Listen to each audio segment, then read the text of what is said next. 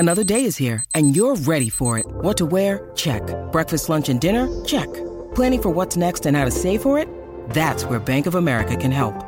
For your financial to-dos, Bank of America has experts ready to help get you closer to your goals.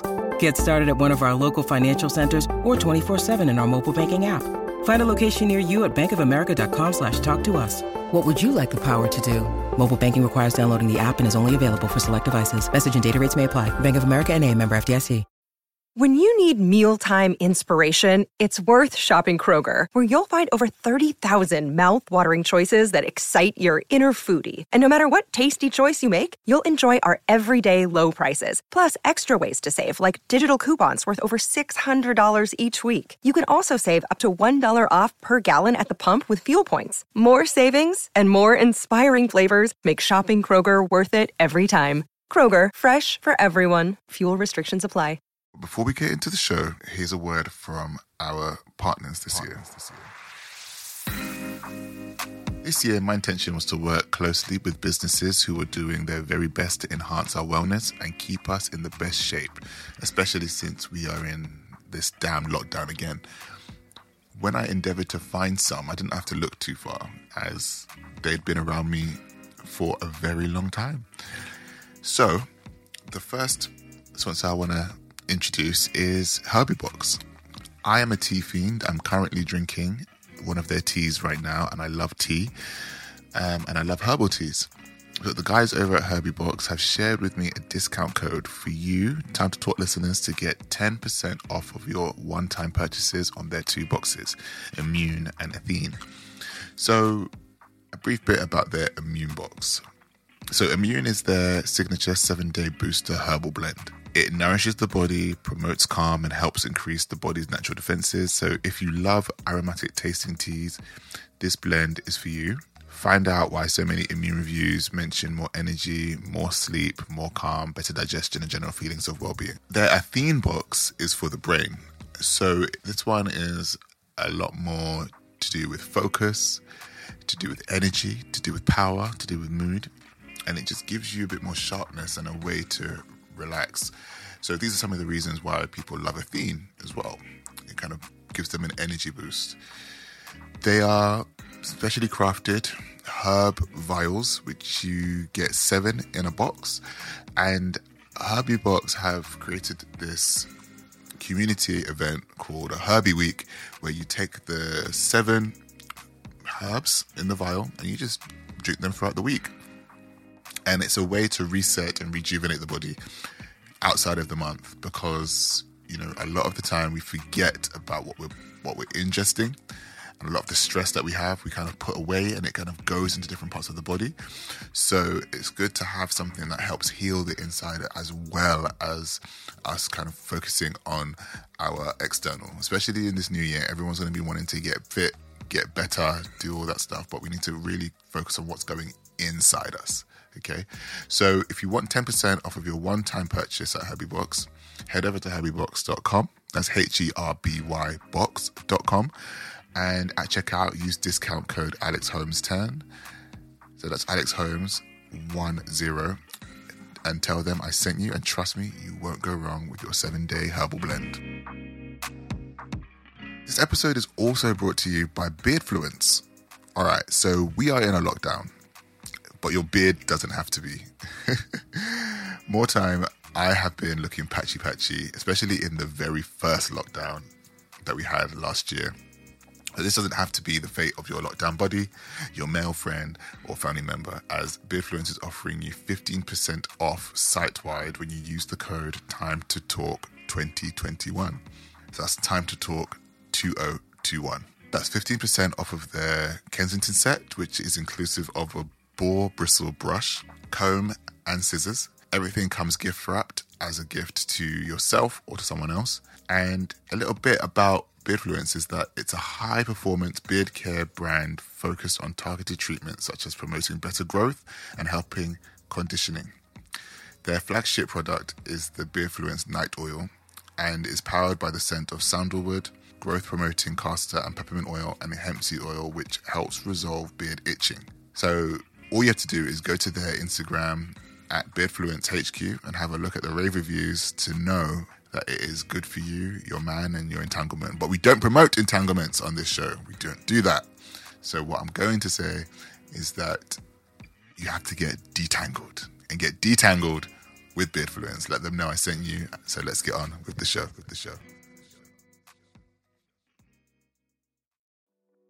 We do live in this age of what I call the tyranny of the now. You know, our politicians can't see past the next election. Businesses can't see past the next quarterly report. Markets spike, then crash in speculative bubbles. Nations sit around international conference tables, bickering away while the planet burns and species disappear. And as individuals, you know, we are flicking on our phones, scrolling away and clicking the buy now button. And we know that we need more long-term thinking, right? We need it to plan for the next pandemic that might be on the horizon. We need it to deal with threats from artificial intelligence or other technologies coming our way. We need it to deal with the climate crisis. We need it to deal with racial injustice, which gets passed on from generation to generation, a long-term problem embedded in race, in colonialism and slavery. And, you know, this is something which goes from the past through the present and into the future. So we need long-term thinking to deal with all of that stuff. Hi guys, I'm Alex Holmes and this is Time to Talk. So happy New Year. Welcome forward to 2021.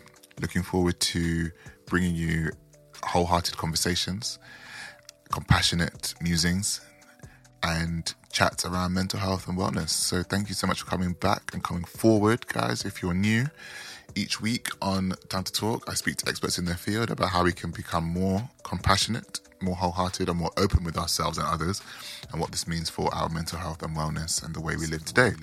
So I hope you had a great New Year. It's not the New Year that we planned, but it's the New Year that we had and we got. So I hope it was a good New Year for you guys.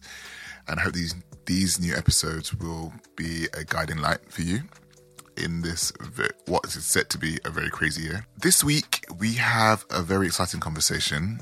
We have public philosopher Roman Krznaric talking to us about what it means to be a good ancestor.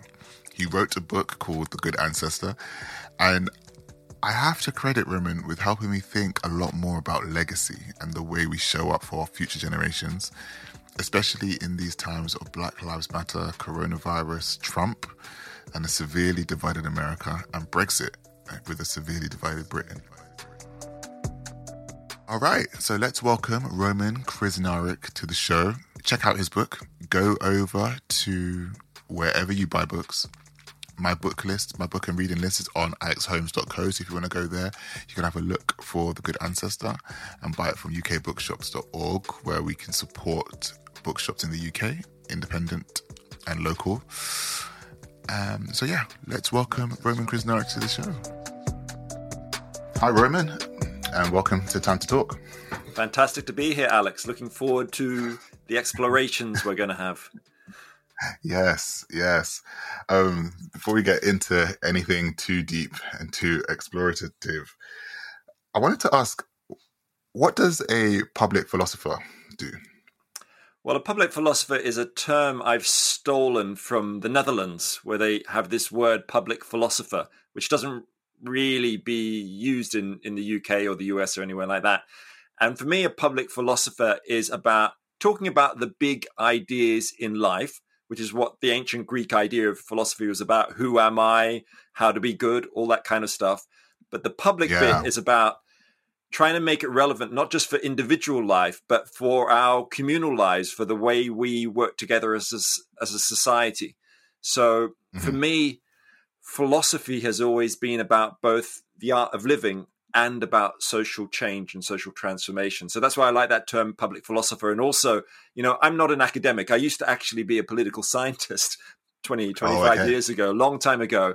And really, I also like that term, public philosopher, because it's sort of the opposite, at least for me, of an academic philosopher who's kind of looking inside their own navel. Not that they all do that, but there is a tendency.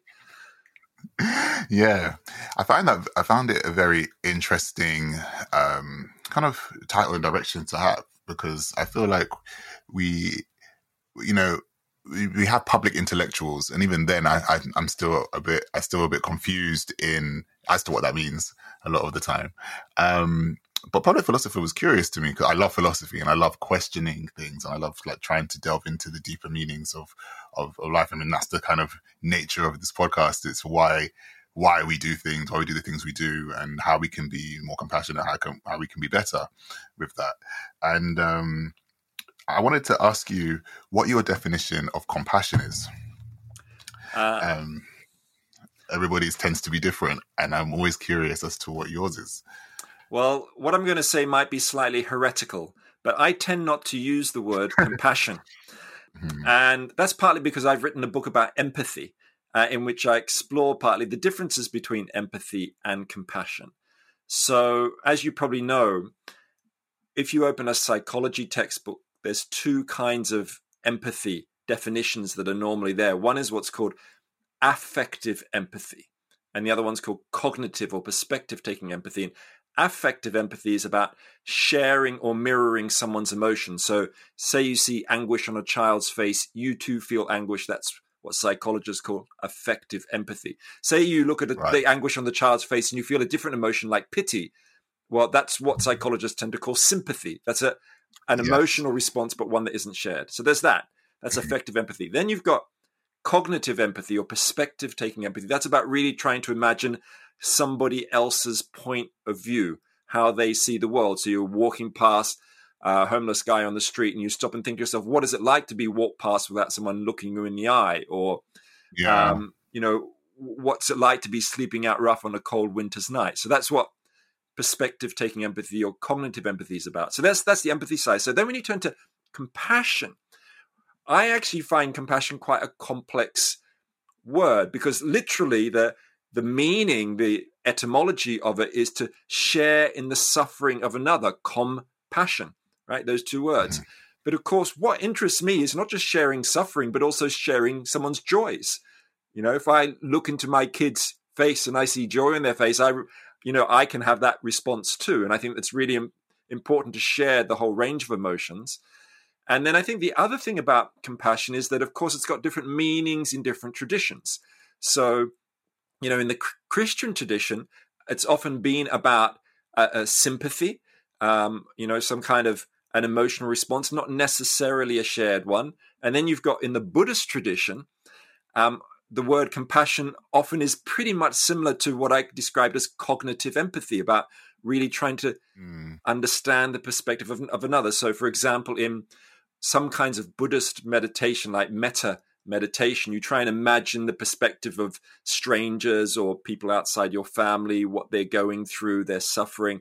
That's very much about cognitive empathy. So, it's not that I'm against the word compassion. I just think, I guess this is my philosophical side. I like unpacking some of these things. But for me, out of all of those different terms I've just talked about and different definitions, the thing that really drives me as a person is the perspective-taking empathy, the cognitive empathy, to try and imagine the perspective of someone different from you. Because it seems to me that is so crucial, on the one hand, to making our relationships work. We've all been in these situations where you're arguing with your partner or husband or wife, whatever, and you just think to yourself, oh God, I wish they could see things from my point of view. I wish they could understand where I'm coming from. That's what cognitive empathy is about. So there's that. But I also think that cognitive empathy is really vital for social relations. I grew up in Australia, right, where a country that was colonized, and indigenous populations colonized. And yet when I was growing up, we were taught nothing about the indigenous Australian perspective on that invasion of the country. So, if from the indigenous Australian perspective, the British coming to Australia was an invasion, right? But I never grew up using that word invasion. That wasn't part of the school curriculum. And cognitive empathy is partly about trying to take that perspective of the other. People who've got different experiences, maybe for cultural, historical reasons, see the world differently from you. And that's part of, I think, what knits the world together. That's very interesting, because that does lead into into your book, The Good Ancestor, and what that looks like, and how generations can be so far removed from one another, and like it's that idea of hiding a history or hiding something, just kind of covering it with shame, and then people grow up with a kind of displacement and a disconnection with where they've come from. And I just find that a very, very interesting connection. And cognitive empathy, yeah. I mean, I looked at it, and I think that I've been looking at this quite a bit because I'm just so curious as to when my understanding of empathy, and it's that idea of kind of stepping into another person's shoes and really feeling everything that they're feeling, that real deep kind of, if you're angry, I feel that anger with you. And like, I'm so sensitive to a lot of things. I tend to feel a mood in the room when I walk in, and I'm like, oh, what's going on? I can tell when, like, you know, a member of my family or friends are really upset and they're trying to hide it, and I can just feel by the energy that's going. So when it comes to compassion, it's like, for me, I just always looked at it as a I care about what's happening. I care about, I want to try and help you kind of relieve that suffering. But I can't pretend to know exactly how you feel, because that can become quite patronizing. Especially, sure, that's right. Absolutely. It can be very patronizing if you pretend you can really understand everything someone's going through, or their suffering, or their experience, or whatever it is. So it's always about, I think, trying to make the effort to recognize that someone has a different way of looking at things from you. Yeah. So thank you for being here to talk about your book, The Good Ancestor. And, you know, The Good Ancestor, How to Think Long-Term in a Short-Term World. And I have a particular relationship with all of these words. Tell me about them. Tell me. I want to know. So when we think about, when we look at the way that we operate as people now, I'm very interested in the concept of slow thinking, of kind of not rushing to a decision, having thoughts. Like if someone presents you with an idea, I like to think about it and think, okay, what do I feel about this? Rather than just kind of to jump at stuff. Because I'm thinking to myself, like, over time, my opinion's going to change. I'm going to feel a different way. But also I want to be very clear with kind of where my process is coming from. And it's interesting because when we look at things like social media, and we look at like on Instagram, and I share a lot of writing on Instagram, and a lot of people have told me, and they say a lot of things like, people's attention spans aren't there. They're very short. They're very short attention spans. It's very short time. When I write things, I used to be a journalist. Well, I used to be a full-time news reporter. So everything had to be quick, and out for the deadline, and then you're on to the next thing. Whereas I thrived when I had the interviews that were long form, which is probably like the basis of this podcast as well. So I'm thinking, and when you've said how to think long term in a short term world, everything that I have seen is short term. Like everything is like, even okay. So when Corona arrived on our doorsteps, and nobody was ready for her visit, we decided that we needed to build hospitals. Everything needed to happen straight away. Everything had to happen this, that, and the other. Obviously, nobody knows when a pandemic is going to come. I mean, there were warning signs. I would imagine, like beginning of the year, we had heard of this virus, and all of a sudden, it's everywhere now. But it's the thinking of things that, we're just going to implement something for a short-term result, a short-term resolution. We hike up the prices for travel in London just because we need the money ASAP. Or we're going to hike up taxes. We're going to take this away. We're going to say, okay, you can all go out and eat now. And everybody's going to get a certain amount of percentage off because it's to eat out, to help out the community and do all this different thing. These very short-term ideas that everybody cottons onto, but they're never thinking about the long-term ramifications and the long-term effects. And we saw a lot of that when it comes to climate change, when it comes to we had protests, and people were talking about the climate change people X, Y, Z. When we had the Black Lives Matter protests, the Black Lives Matter protests are X, Y, and Z. All these people fighting for long-term change, but being lambasted because of very short-term things, and nobody is thinking about it. So that's the relationship I have with the title. So before I even opened the book, I was like, all of this stuff was just flooding through my mind. But that's brilliant. That's exactly it, right? Because we live in this world of the tyranny of the now. The tyranny of the now. Everything must happen now. Everything has to happen now. I have to have an answer now. And so there's never a time that more than this book needing to be here now. And you've got I want to say it's a poem in the front of the book, or it could be a quote. I don't know, but by Drew Dellinger. And it said, "It's 3:23 in the morning and I can't sleep because my great-great-grandchildren ask me in dreams, what did you do while this earth was unraveling?" Guys, this is the first page before you even get any further into anything else. It's pretty full on that, actually. It is actually from a poem. It's the end of a poem by Drew Dellinger. Really wonderful, moving poem. Yeah, it's a beautiful verse, because when I'm looking at my nieces and nephews, and I'm looking at them and I'm thinking, you guys are like 3 now. What is the world going to look like in 17, 18 years' time when you were 21 and you are adults in this world? What are we doing? So, what is a good ancestor, Roman? Because that's where we're going to start. What is a good ancestor? Well, I think we've already got into it with what you were just saying there. I mean, this is really about something deeply emotional and about human connection when it comes down to it. You know, on the one hand, we do live in this age of what I call the tyranny of the now. You know, our politicians can't see past the next election. Businesses can't see past the next quarterly report.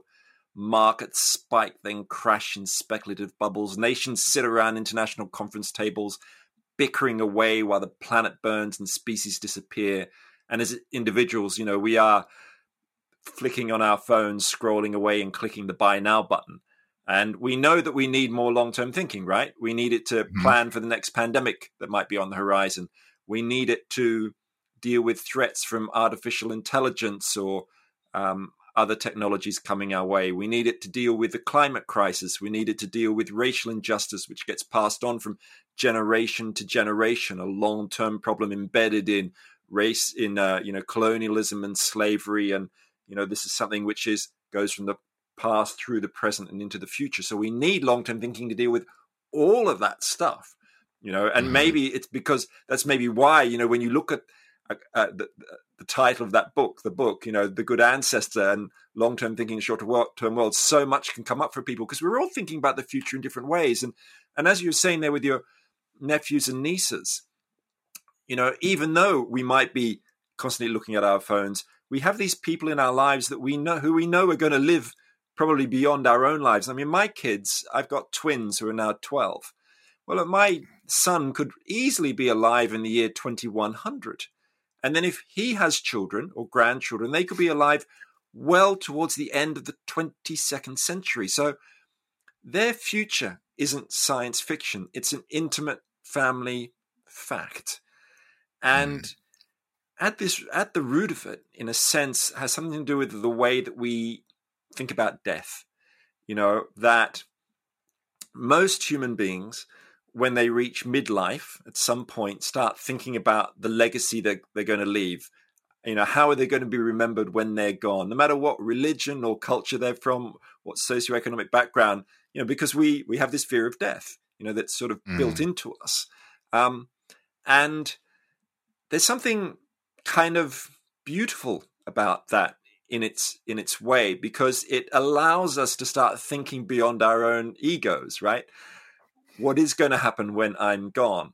And we care about the legacies we leave, but of course people express the legacies they want to leave in very different ways. So you might get a Russian oligarch who wants to be remembered by having a wing of the National Gallery or a football stadium named after them, which is a very kind of egocentric form of legacy.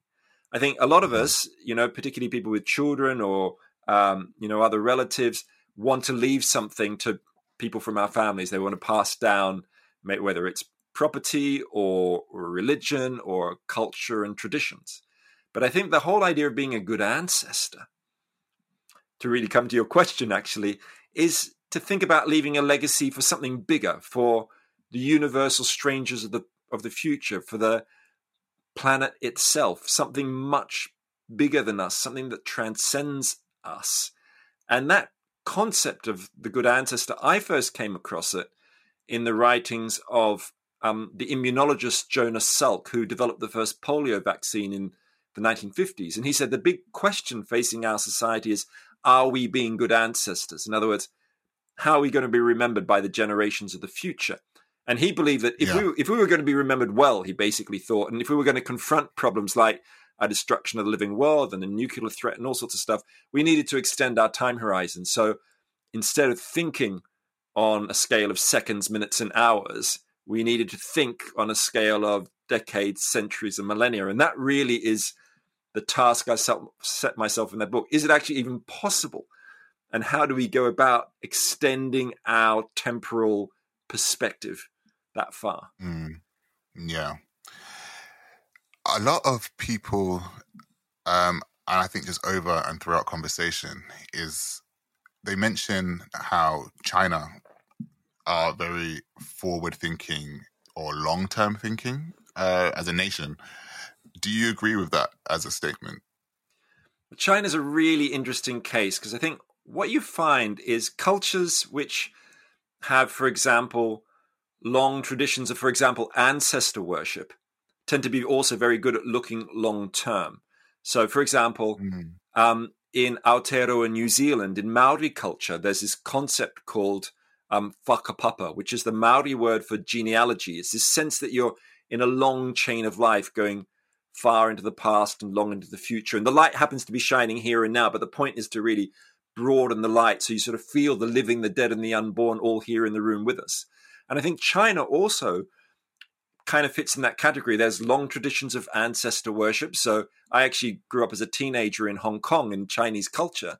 And there's this festival called the Festival of Hungry Ghosts, where every year you are honoring your ancestors and putting out meals for your dead ancestors and that kind of thing. They're there in the room with you in some sense.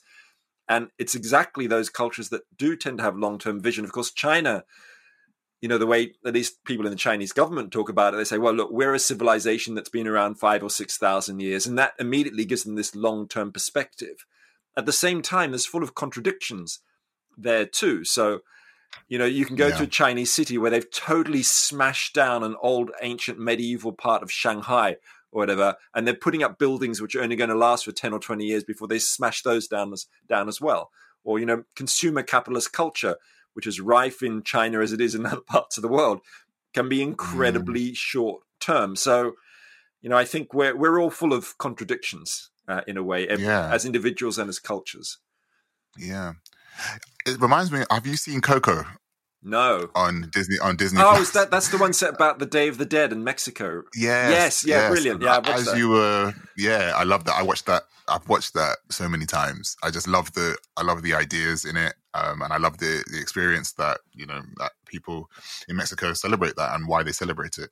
And it does make me think a lot because I come from, as a West Indian man from within a Jamaican family, we do have these questions about ancestors or grandparents and our grandparents and trying to find that. And, by being a Black person, a lot of the history it gets murky as you get several generations back because nobody knows where things are placed, where things are landed. And that is a very interesting point you put out. Where there's ancestor worship, you tend to look a bit more long term. And I think in watching Black Panther, there was a scene, I don't know if you've seen Black Panther, but there's a scene when Killmonger starts to burn everything. And I think the idea was that once you burn any trace of the history, there is nothing for anybody to look back to and nothing for anybody to look back on. And when we and that's all just come up just by what you said about ancestor worship, because how can you see what was done, and then how can you kind of envisage what is to come, and how can you create a world that actually we aspire to want to live in, or want our family and what our the people that we love to see. And so if we kind of like scale back over to the United Kingdom, like 2020, from Wakanda to the United Kingdom, we can do it all. And all the way down.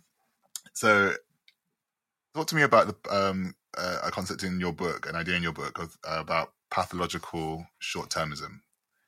And then we'll get on to long-termism, and because I love those two concepts. So if you want to talk to me about pathological short-termism, we can get into that. It's funny, actually, because the ultimate kind of short-termism, in some way, I never really quite thought about this in this way until you were just speaking then, is to have no history, to have no sense of the past, to be so just caught up in the short-term cycles of the now. And that's deeply problematic, I think. In a way, it goes back to what I was saying about legacy, because we need to recognize, I think, the positive legacies we've inherited from the past. So, for example, the medical discoveries that we benefit from, or the cities we still live in. And then we have to also grasp the destructive legacies that we may have been part of. So, say, legacies of slavery and colonialism that create deep injustices that now must be repaired, or legacies of economies that are structurally addicted to fossil fuels and endless growth that we now need to transform. And having that long-term perspective into the past enables us to ask that question of, okay, how can we be good ancestors? How can we leave something better than we inherited? How can I treat future generations how I would wish past generations to have treated me? And then wrapped up on top of all of that, we've got these pathological short-termist drivers in society which keep us focused on the here and now. We've got speculative capitalism, we've got political presentism, all those short-term electoral cycles. We've got digital distraction with, the big tech companies keeping us immersed in the present and swiping away. But there's also deeper aspects of that too, and we need to understand the history of short-termism. So, for example, if you think about the history of the clock, you were just saying you're really interested in slow thinking and slow time. Well, time has been speeding up, at least in Western culture, for at least about 500 or 600 years since the first clocks, mechanical clocks, were invented in medieval Europe and started measuring time and speeding it up. By 1700, most clocks had minute hands. By 1800, they had second hands. So the clock became one of the key machines of the Industrial Revolution, keeping those assembly lines moving faster and faster and faster. And then, of course, now we've got nanosecond speed, share trading, and things like that. So I think if we're going to liberate ourselves from short-termism, we need to understand some of those things which are driving us in that direction. That's partly, part of what my book's about. And then I also talk about, then where do you go from there? Yeah. A quick point on time. Being a West Indian child, they don't, when you go to the West Indies, you go to the Caribbean, they operate on a completely different time schedule to everybody else in the world. I just feel like you end up in a time warp. Everything just, I don't even know if there's a such thing as opening hours in certain places. It's just, you are here now. That is when you are here. People will spend all day lining up to go to the tax office or wherever they need to go. When I was teaching abroad in Reunion in the Indian Ocean, again, slow, very slow, everything. There was no rush. Like the bus is not coming for 45 minutes. Great. It means I can sit at the cafe, I can chill, I can have a snack, I can walk about for a bit, go into a different shop and whatnot. When you were in Australia, what was that like growing up, especially? And you even said you were in Hong Kong. Like, what was time like for you? Was it a rush? Was it a hustle and a bustle? Yeah, it's a really interesting question because, of course, I was growing up in suburban Sydney and then in hyper-capitalist Hong Kong, very much immersed in Western time culture, that speeding up clock. In fact, you just brought back a kind of forgotten memory, Alex, that when my mum died when I was about 10, I had this digital watch, and I used to love playing tennis. I used to play all these tennis tournaments. But when my mum died, I developed this obsessive compulsive habit of always looking at my watch between shots that I hit, even in a big tennis tournament, to check the time on my digital reader. So it was like that deep obsession with time that I had in my own life, which was kind of giving me a kind of security, but it also mirrored a kind of Western obsession with time. And I think my own attitude to time didn't really get transformed till I went and worked with refugees in Guatemala with Mayan indigenous communities, where the approach to time was very much like the kind of West Indian time that you were talking about. You know, you'd sit and I'd say, well, when's the next bus? And someone would say, well, it's coming, pretty soon, or it's coming a little later. Well, 5 hours later, the bus comes, and you get used to that. And then I swore after my time I lived in a jungle village for quite some time with no electricity or running water or anything. And I swore when I came back to living in London at that time, back in my 20s, that I would never feel rushed again. But, within a few weeks, I'm waiting impatiently for the tube as much as anybody else. So it's really hard to, I guess, recalibrate your own clock. Yet we are also, I think, as living, breathing beings, we have different time cycles as part of our natures. Of course, we've got our breathing cycle, which is happening every second and things like that.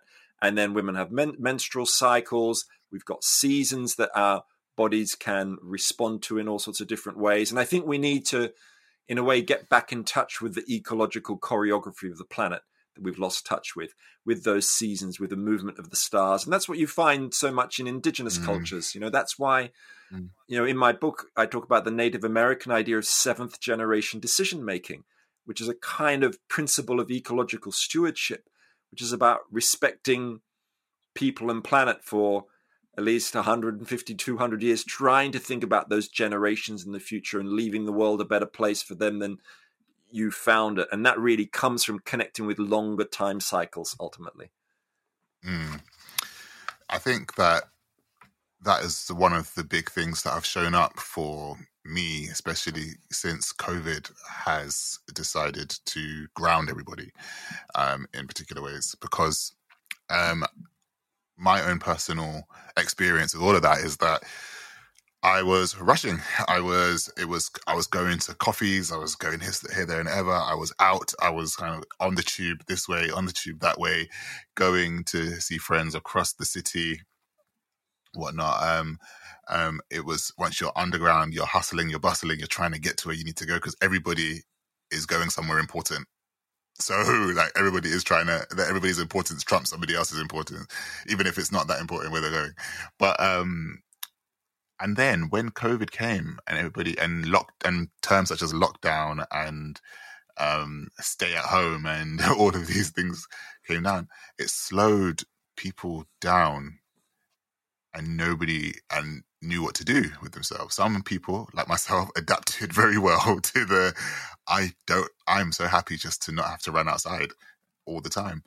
But it's something, and I just feel like it's something so natural to just be able to relax and just be like, okay, I can do this at this time. I don't have to rush to go to here or whatever. But it feels so alien to a lot of people, that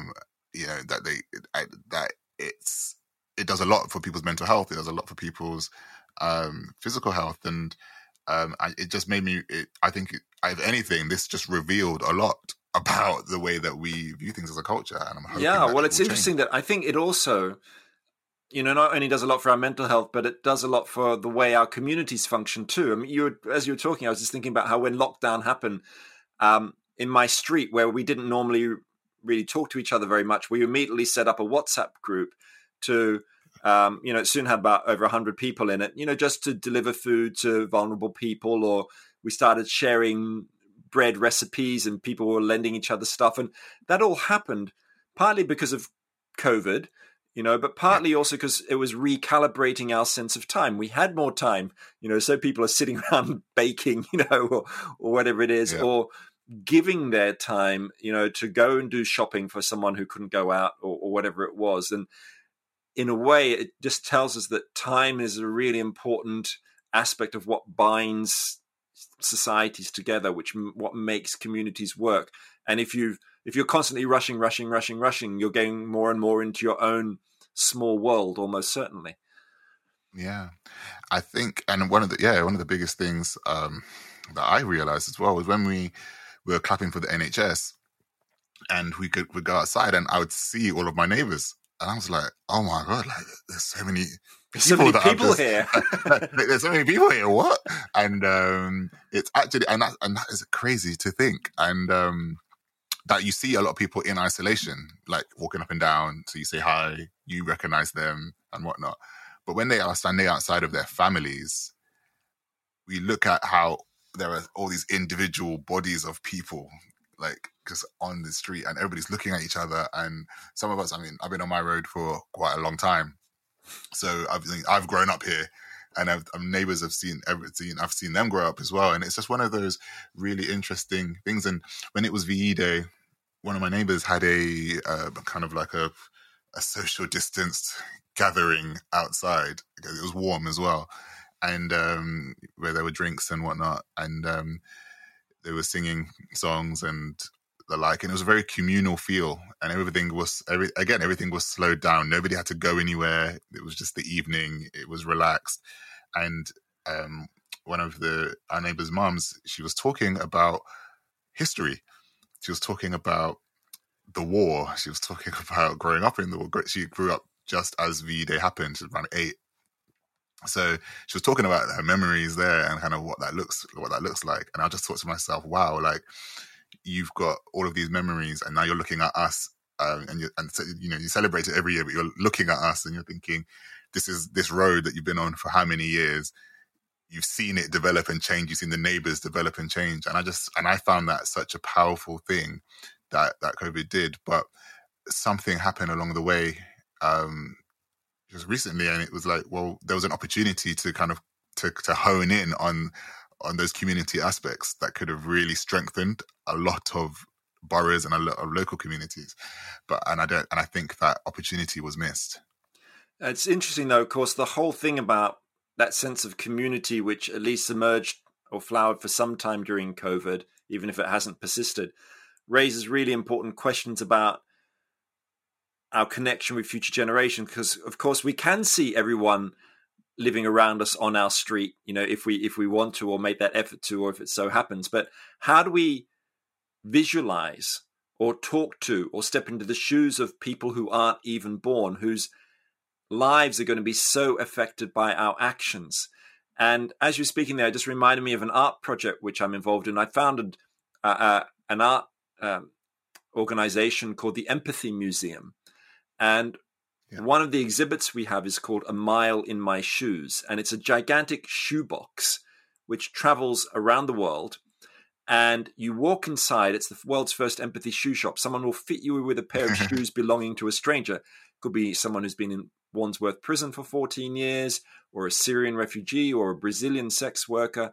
And you can literally walk a mile in their actual shoes while listening to an audio narrative of them talking about their own life in their own words. And it's an incredibly intimate experience. And we've collected hundreds of shoes and stories from all over the place. And in fact, we've just got a new exhibit coming out called From Where I'm Standing, where we've talked to people who have been affected by COVID, nurses and doctors and cleaners and supermarket cashiers and students, all sorts of different people, trying to grasp their perspective on this particular moment of history. But for me, A Mile in My Shoes does also raise that question of, well, then how do we step into those shoes of the people 100 years from now who really have as much moral importance as those who are around today? I mean, if you think about it, there are 7.7 billion people alive today. Now, an estimated 100 billion people have been born and died in the last 50,000 years. But over the next 50,000 years, an estimated nearly 7 trillion people will be born. Assuming current birth rates stabilize. And in the next 2 centuries alone, tens of billions of people will be born. So how do we bring them into our minds? How do they become part of our communities today? That's the real challenge. Yeah, for sure. I really liked watching some of the videos of the Empathy Museum. And I think there was a funny bit where there's a guy who's just walking in high heels and he was listening to the story. I don't know who. Of a drag queen. He's actually listening to a story of a drag queen whose high heels they are. I've worn those high heels. Very difficult to walk in my experience. Yeah. And again, it does. I imagine that makes you so much more empathetic. When they are telling their stories, do you have like a bunch of different translations or different translations of it, or is it all in English? Are they always in English? Yeah. So when we've done them abroad, they've been done in the person's own language, and when we've done the exhibits, we've exhibited, say, Brazilian stories in Brazil, so they're in their own language. But we've also sometimes done translations. And sometimes had actors or others do them. But it's quite difficult if you really want to be true to the person's voice and story, to have somebody else speak it. And then the process, though, is, we try and really get to the heart of people's lives. So a 10-minute audio you might listen to is probably based on at least 3 or 4 hours of conversation with somebody. And they're always, they approve and they're happy with what they listen to or what they say in their story. For sure. So let's go on to the 6 ways to think long. So you've got in your book, you've got a kind of is the word a diorama? A diagram of the tug of war for time. And for each thing in the ways to think long, you have the equal thing for the representative for thinking in short term. Should we go through them? We can rattle through them at high speed. We can rattle through them at high speed. So you've got, I'm going to read them out. So you've got deep time humility, which is grasp. We are an eye blink in cosmic time. We've got a legacy mindset, which you mentioned a bit earlier on, to be remembered well by posterity. I only really got used to using the word posterity since watching Tenet the other day. So I thought that was a really interesting segue. Intergenerational justice. Consider the 7th generation ahead. Cathedral thinking. Plan projects beyond a human lifetime. Holistic forecasting. Envision multiple pathways for civilization. Transcendent goal. Strive for one planet. Thriving. And I wondered if you could kind of speak on cathedral thinking and holistic forecasting. Sure. For me. So cathedral thinking is that idea of embarking on projects and policies with time horizons stretching decades ahead, even beyond our own lifetimes. And it's named after medieval European cathedral builders, who might start building a cathedral knowing it would never be finished within their own lives. So a famous example is from Ulm Minster in southwest Germany, a Lutheran church, actually, where the good citizens of Ulm decided in 1377 they wanted to have their own church, finance it themselves. Well, they didn't finish building it for more than 500 years until 1890, probably the world's longest crowdfunding project. That's a classic example of cathedral thinking. But cathedral thinking isn't just about building cathedrals or mosques or synagogues or whatever it happens to be. I mean, there's also cathedral thinking in terms of public works projects. So in the 19th century in London, they built the sewers after the Great Stink of 1858. Thousands of people were dying each year from cholera because raw sewage was being dumped in the Thames. And then the engineer, Joseph Bazalgette, and 22,000 workers spent 19 years building the sewers, which are still being used today. And they were built twice as big as they needed to be. That was long-term cathedral thinking. That's why they are still being used now. But then you also get cathedral thinking in social and political movements. If you think about the suffragettes, whose first organization emerged in Manchester in 1867, they didn't achieve their aims more than 50 years. Or the US civil rights movement, has roots going back to the early 20th century, and those struggles are still going on today. Or the struggle for indigenous rights in Guatemala, where I've done a lot of research. These are long-term struggles where those engaged know that it's not going to you're not going to achieve the aims, tomorrow or next week, next year, maybe 10 years, maybe longer than that. So I think there's something really admirable in people who have that long-term cathedral thinking vision. Greta Thunberg's famously talked about the fact that we need cathedral thinking to deal with the climate crisis. On the other hand, I'd have to say that cathedral thinking isn't always good for us, because you can have a long-term vision, right, that's really directed to a narrow and self-serving end. I mean, Hitler wanted an 1,000-year Reich. That's long-term thinking.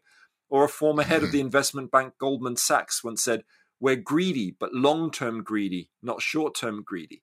Well, that's a kind of long-term cathedral thinking too. So that's why cathedral thinking in and of itself is not enough. We need to connect it with ideas like intergenerational justice, so that your long-term thinking isn't just for yourself or people in your own bloodline or a very narrow social group. Yeah. So it's more about thinking about, because I think like what you said about, when you use the example of Hitler and, and what the Goldman Sachs guy said about greed and whatnot. Do you think it's just a fact of the priorities are all over the place? And, is it just as simple as that? I guess the way I think about it is that we all have struggles going on in our minds. We're pulled in many, many directions. We're pulled between the me and the we, between our individualistic drives and our more communal social natures. That's partly who we are. But we're also in a constant struggle between the short term and the long term. We have inside us what I think of as a marshmallow brain and an acorn brain. The marshmallow brain is the part of our neuroanatomy which focuses on short-term rewards and instant gratification. That's the pressing the buy now button bit. And it's named after the famous marshmallow test from the 1960s, where kids had a marshmallow put in front of them, and if they could resist eating it for 15 minutes, they were rewarded with a second marshmallow. Right?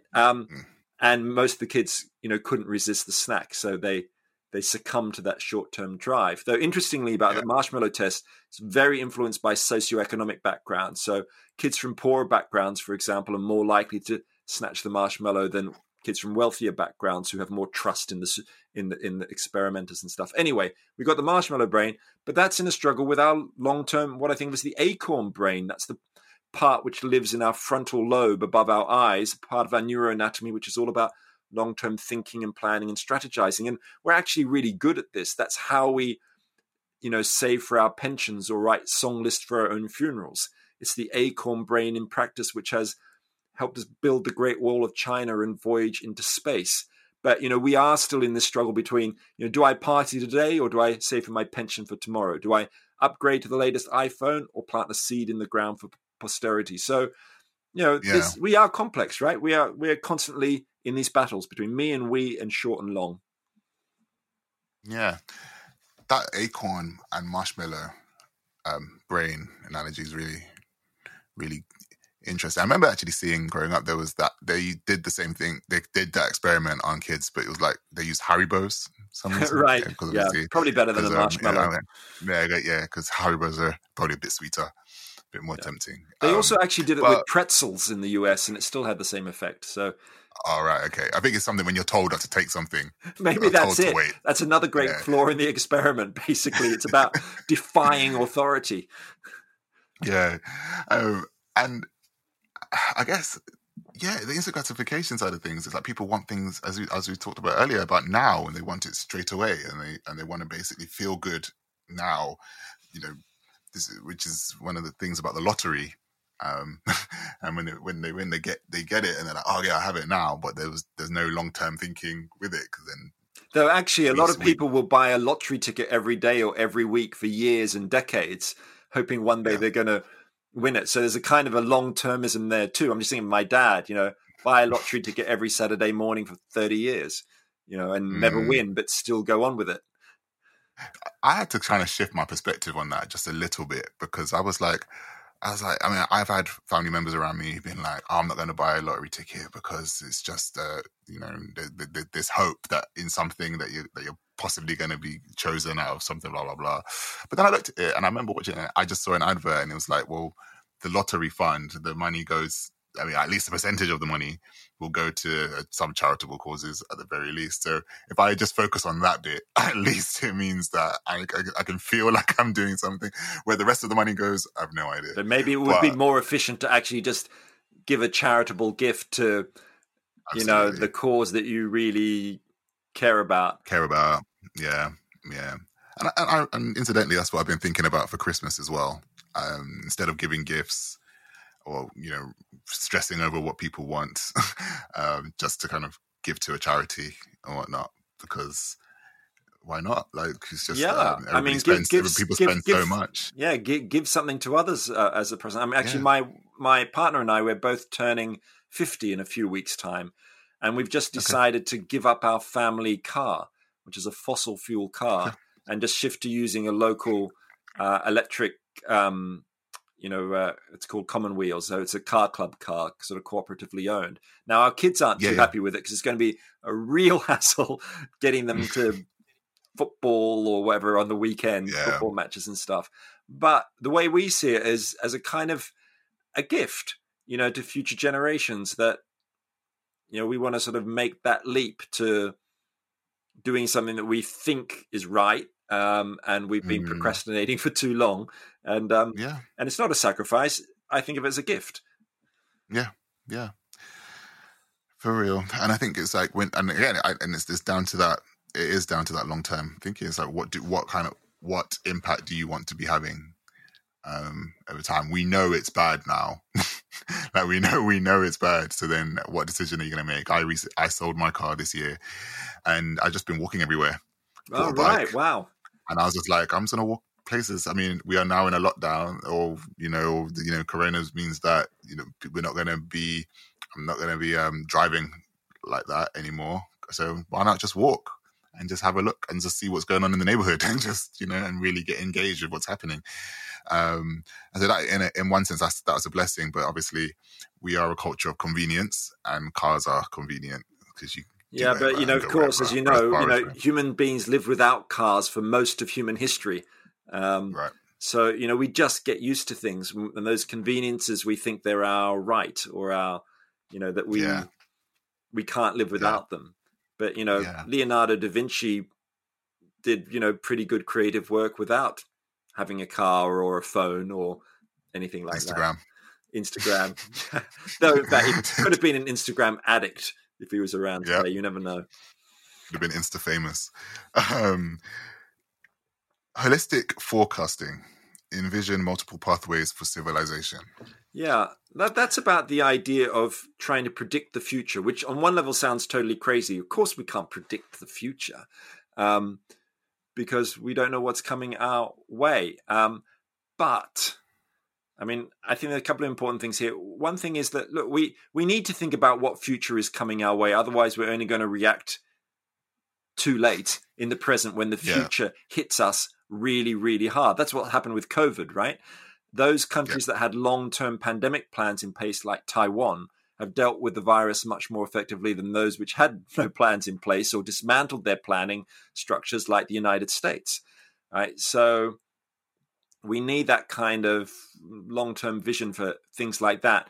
But I think we need to be forecasting way ahead, looking way ahead. So, lots of companies might do a 3-year plan or think long-term thinking for them. Long-term planning is 5 years or 10 years ahead. But I think we need to look at, ultimately, if we're getting really big here and really long, about the rise and fall of civilizations. In my book, I talk about how there's some research showing that ancient civilizations like the Roman Empire or the Assyrians or wherever lasted on average 336 years. And the point being that, of course, all civilizations are born, they flower and decline, and ours will be the same. So there's a real question there of, how do we jump onto a different civilizational pathway? Because we can't keep growing and growing forever. This is what the economists want us to do, or governments want us to do, just keep on growing our economies, 2-3% growth. Well, look, nothing in nature grows forever, whether it's an oak forest or your children's feet, right?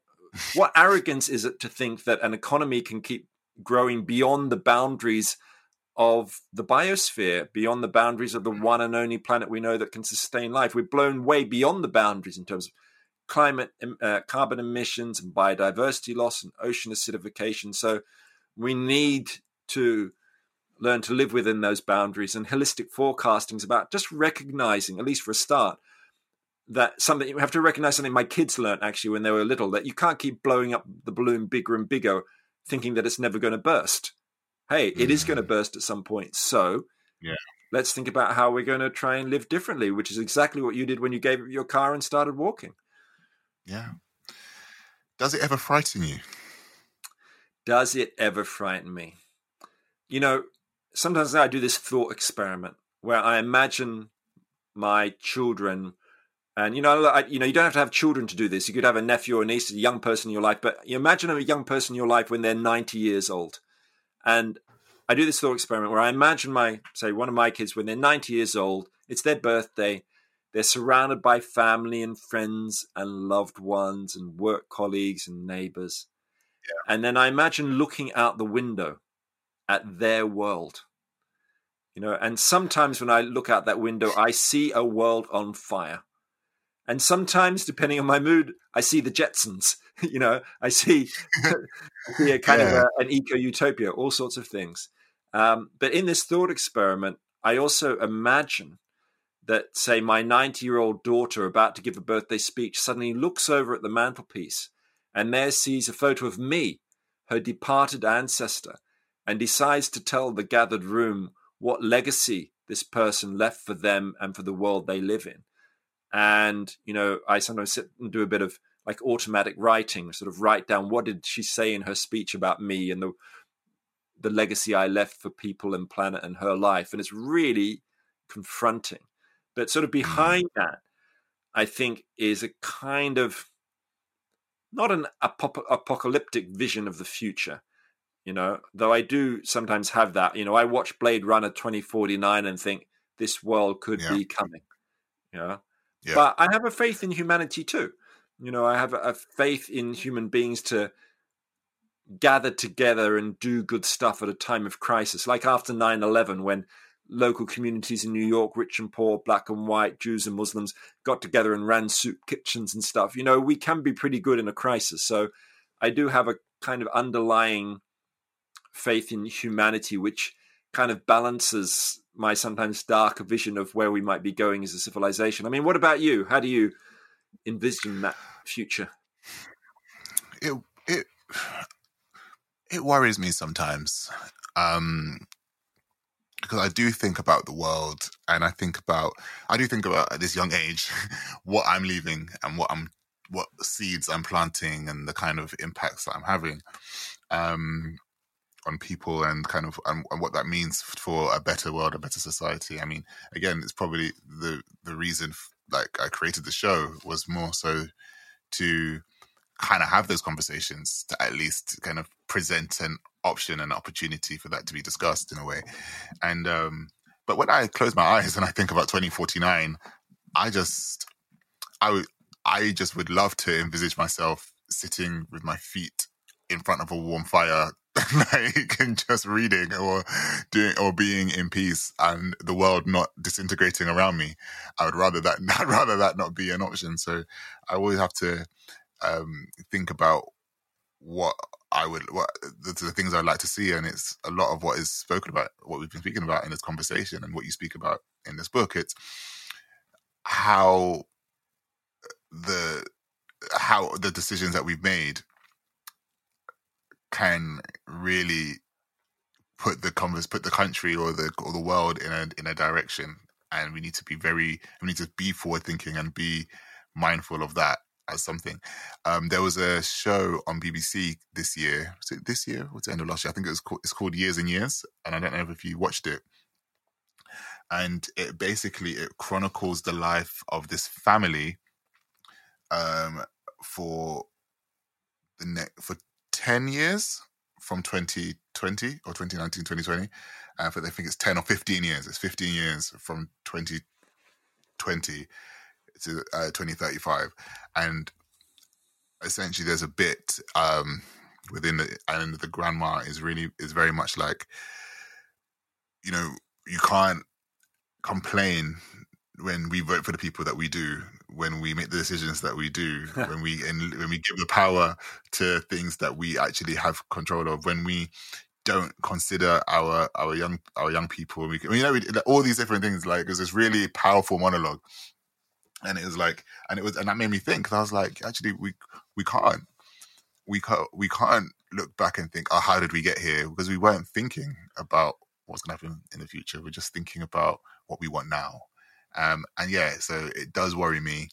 And but I've just got to remember that I've got to just try my best in each thing and at least have the conversations and try to act on what I can. Well, I think a lot of it is about conversation, actually. It's about talking to family and friends and loved ones and strangers about the big questions about where we are going. You know, you can sit down today and find someone and talk to them about, well, what legacy are you going to leave for your family, for your community, and for the living world? And you could probably talk about that for hours. Or you can ask a question about what should be the ultimate goal of the human species, or how do we balance our responsibilities to current versus future generations. There's all sorts of, I think, really important long-term questions we can have, and in some sense change the world one conversation at a time by seeing things from a bit of a different perspective and realizing that, you know, whether you're talking about empathy or compassion or whatever word you use, that we need to bring future generations and the living world of the future into the room when we're having those discussions. We have to extend our empathy not just across space, but through time. You have some good ancestor conversations written down here. And I just want to ask my question for us as good ancestors. How can we do this together? I feel like people feel like they have to do it by themselves. And it's like, I have to do this because I want to do this for my family. How do we do it for our street? How do we do it for our friends, our communities? How do we... Well, look, I think people are doing it together all the time. I mean, as you just asked that question, I was thinking back to a few months ago during some of the Black Lives Matter protests where I live in Oxford, and we were occupying the street, right? And, it was all about bringing down a statue of Cecil Rhodes, an architect of the apartheid regime. And me as an individual, on an individual level, I felt in a kind of a pincer movement of my own white privilege, because on my left-hand side was this statue of Cecil Rhodes in this Oxford college where I had actually gone as a student and had benefited from education there. And a couple of 100 yards on the other side was a library called the Codrington Library in All Souls College, which was made from slave money, right? And I had studied there 30 years before. But, there I was on the street in a communal act, which was about, on the one hand, bringing down the statue, but it was also about deep intergenerational justice. It was about wanting to pass on a different world to future generations. And that's why you may know Layla F. Saad's great book, Me and White Supremacy, where she talks on the first page about being a good ancestor, and I think these are communal struggles about people working together. Whatever the issue is that motivates you, it could be racial injustice. It might also be, and equally be, fears around climate change and how those things overlap. In fact, there's a really great recent TED talk by David Lammy called, I think it's called something like Why Environmental Justice and Racial Justice Are the Same or Connected, or something like that. Really, really interesting. But, different things motivate different people about the long term, but ultimately it is a collective struggle, and there are all those future generations yet to come. How are we going to honor them? So there was something I wanted to ask just about with regards to the statues and pulling them down. What did you think about what happened this summer with regards to, tearing down the statues of slave masters and people who benefited from the slave trade down in Brighton, and then, the revelations of Winston Churchill's not the most noblest characteristics. What do you think about that, just as ancestors? I think in general, challenging those artworks by pulling them down is, a pretty good thing. To try and reinterpret history, which has been interpreted one way and could easily be interpreted another, and to not see, someone like Cecil Rhodes or whatever, or Winston Churchill as a kind of a savior, but also as purveyors and masters of imperialism. So I think it's really good to challenge that stuff. My personal view is things like, if you pull down a statue, it's probably worth keeping somewhere rather than getting rid of it totally and relabeling it, giving it a new narrative so that we don't lose history, but we remember why we pulled it down, what it used to mean, and what it could mean instead. So I'm basically broadly in favor of those kinds of acts, partly because I recognize, in my own life, as I was saying, I'm a product of white privilege in my case. Growing up in Australia, the high school I went to was on land that was stolen from indigenous people, right? And that even didn't occur to me until last summer, the summer that's just passed. It never occurred to me that what made it possible for me to walk through the gates of my school, my local state primary school, high school, when I was in 1981, when I was 11, that it was only possible for me to do that because that land had been stolen from the Kurungay people who had occupied that land for thousands of years.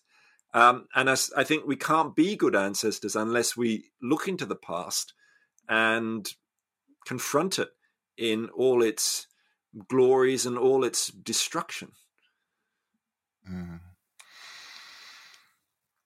Some final questions before we wrap up. Are you optimistic? And given the book, I could guess the answer, but are you optimistic? I don't like the word optimism because I associate it with a kind of glass half full attitude that you might have in spite of the evidence. You're just going to smile and think it's going to be okay. I rather the word hope rather than optimism. And for me, hope is about recognizing that you might succeed in achieving what you want to achieve, but you could well fail. The odds may well be against you, but you're going to stick with it because you care, right? So, look, I know the struggles about being a good ancestor are difficult. This is about challenging deep stuff, about challenging the domination of consumer capitalism, the domination of nation states focused on their near-term interests, the domination of a democratic system which is, incredibly short-term, just trying to get votes for the next election and say yes to your corporate donors. This is tough stuff. But, I am, as I said, hopeful because of what human beings have done through history, our capacity to act collectively. We are more social than almost any other creature. That is how we have evolved. That is how we've survived, by helping each other when there are predators coming or when there is food scarcity. That's what group selection is about, to go back to Darwinian sort of theory. We haven't just been selected for our individualism, but also for our group cooperative traits. So we can do this stuff. We can. We can build the Great Wall of China. We can build the sewers of Victorian London. We can get engaged in social and political movements with long horizons and stay true to them. It's not easy. It requires enormous energy and dedication, and God, it's difficult sometimes. But we can all be time rebels dedicated to intergenerational justice in the long term. Yeah. What is one thing that brings you joy or excitement? That's a good question. I think changing my mind. The economist John Maynard Keynes once said, "When the facts change, I change my mind. What do you do, sir?" And I love it when that happens. I get a special kind of thrill when, for example, my prejudice is a challenge. So I was just thinking then of, I used to walk past this homeless guy who lived around the corner from where I live in East Oxford. And for years I walked past him and never took any notice of him. He always used to sort of mutter crazily to himself and be picking up cigarette butts off the ground. And I thought we'd have nothing in common. Well, one day I stopped to talk with him. It turned out we had an enormous amount in common. We both studied philosophy at Oxford University. We had developed a deep friendship based on our love of Aristotle, Nietzsche, and pepperoni pizza, and he became a great friend of mine. And I realized, of course, I was totally wrong about him and who he was. And that recognition that I was wrong, I think, is just, when the scales fall from your own eyes because you challenge your own prejudices, those are really exciting moments in life because it tells us that we can all change. We can all be different. We can all evolve within our own lifetimes. Yeah. Okay. And finally, I like people to leave here with a bit of an insight into what kind of moves you. So what is a book that has moved you recently? What have you watched that has moved you recently? And what have you listened to that has moved you recently? So the book I'd say is Octavia Butler's sci-fi novel, The Parable of the Sower, which is a dystopian, sci-fi book. But it's very challenging and very raw. So what's the next thing is a film. What have you been watching? What have I been watching that's challenged me? Let's just think. Well, I just saw this brilliant film, which is actually, I got a sneak preview. It's out in a couple of months' time. It's called Youth vs. Gov.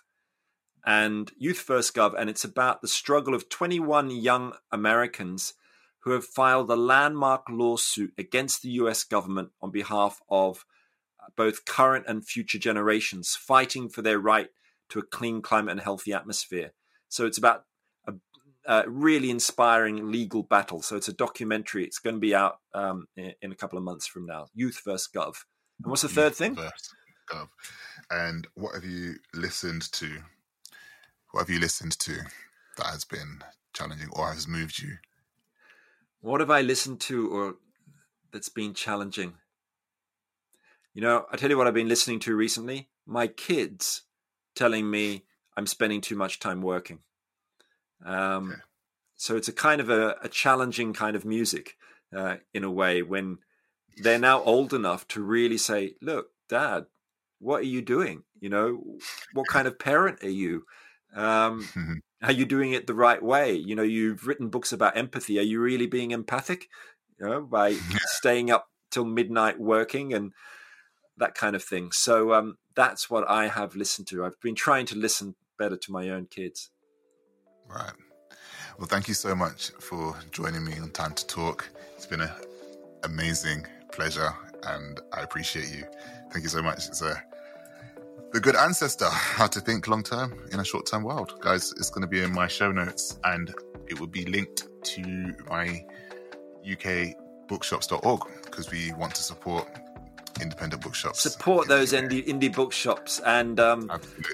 And they will be selling mine as well. Yeah, and thank you so much for having me on. I've really been stimulated by this conversation. It's got my brain totally buzzing.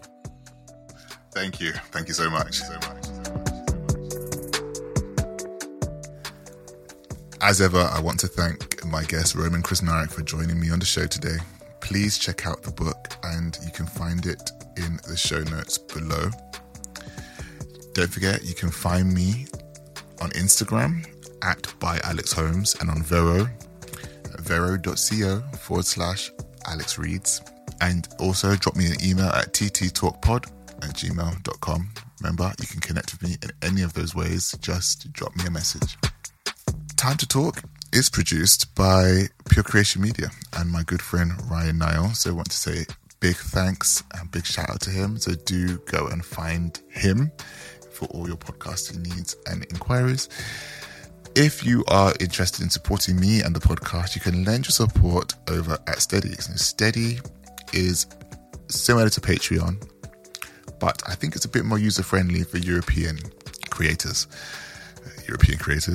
people who are not in North America.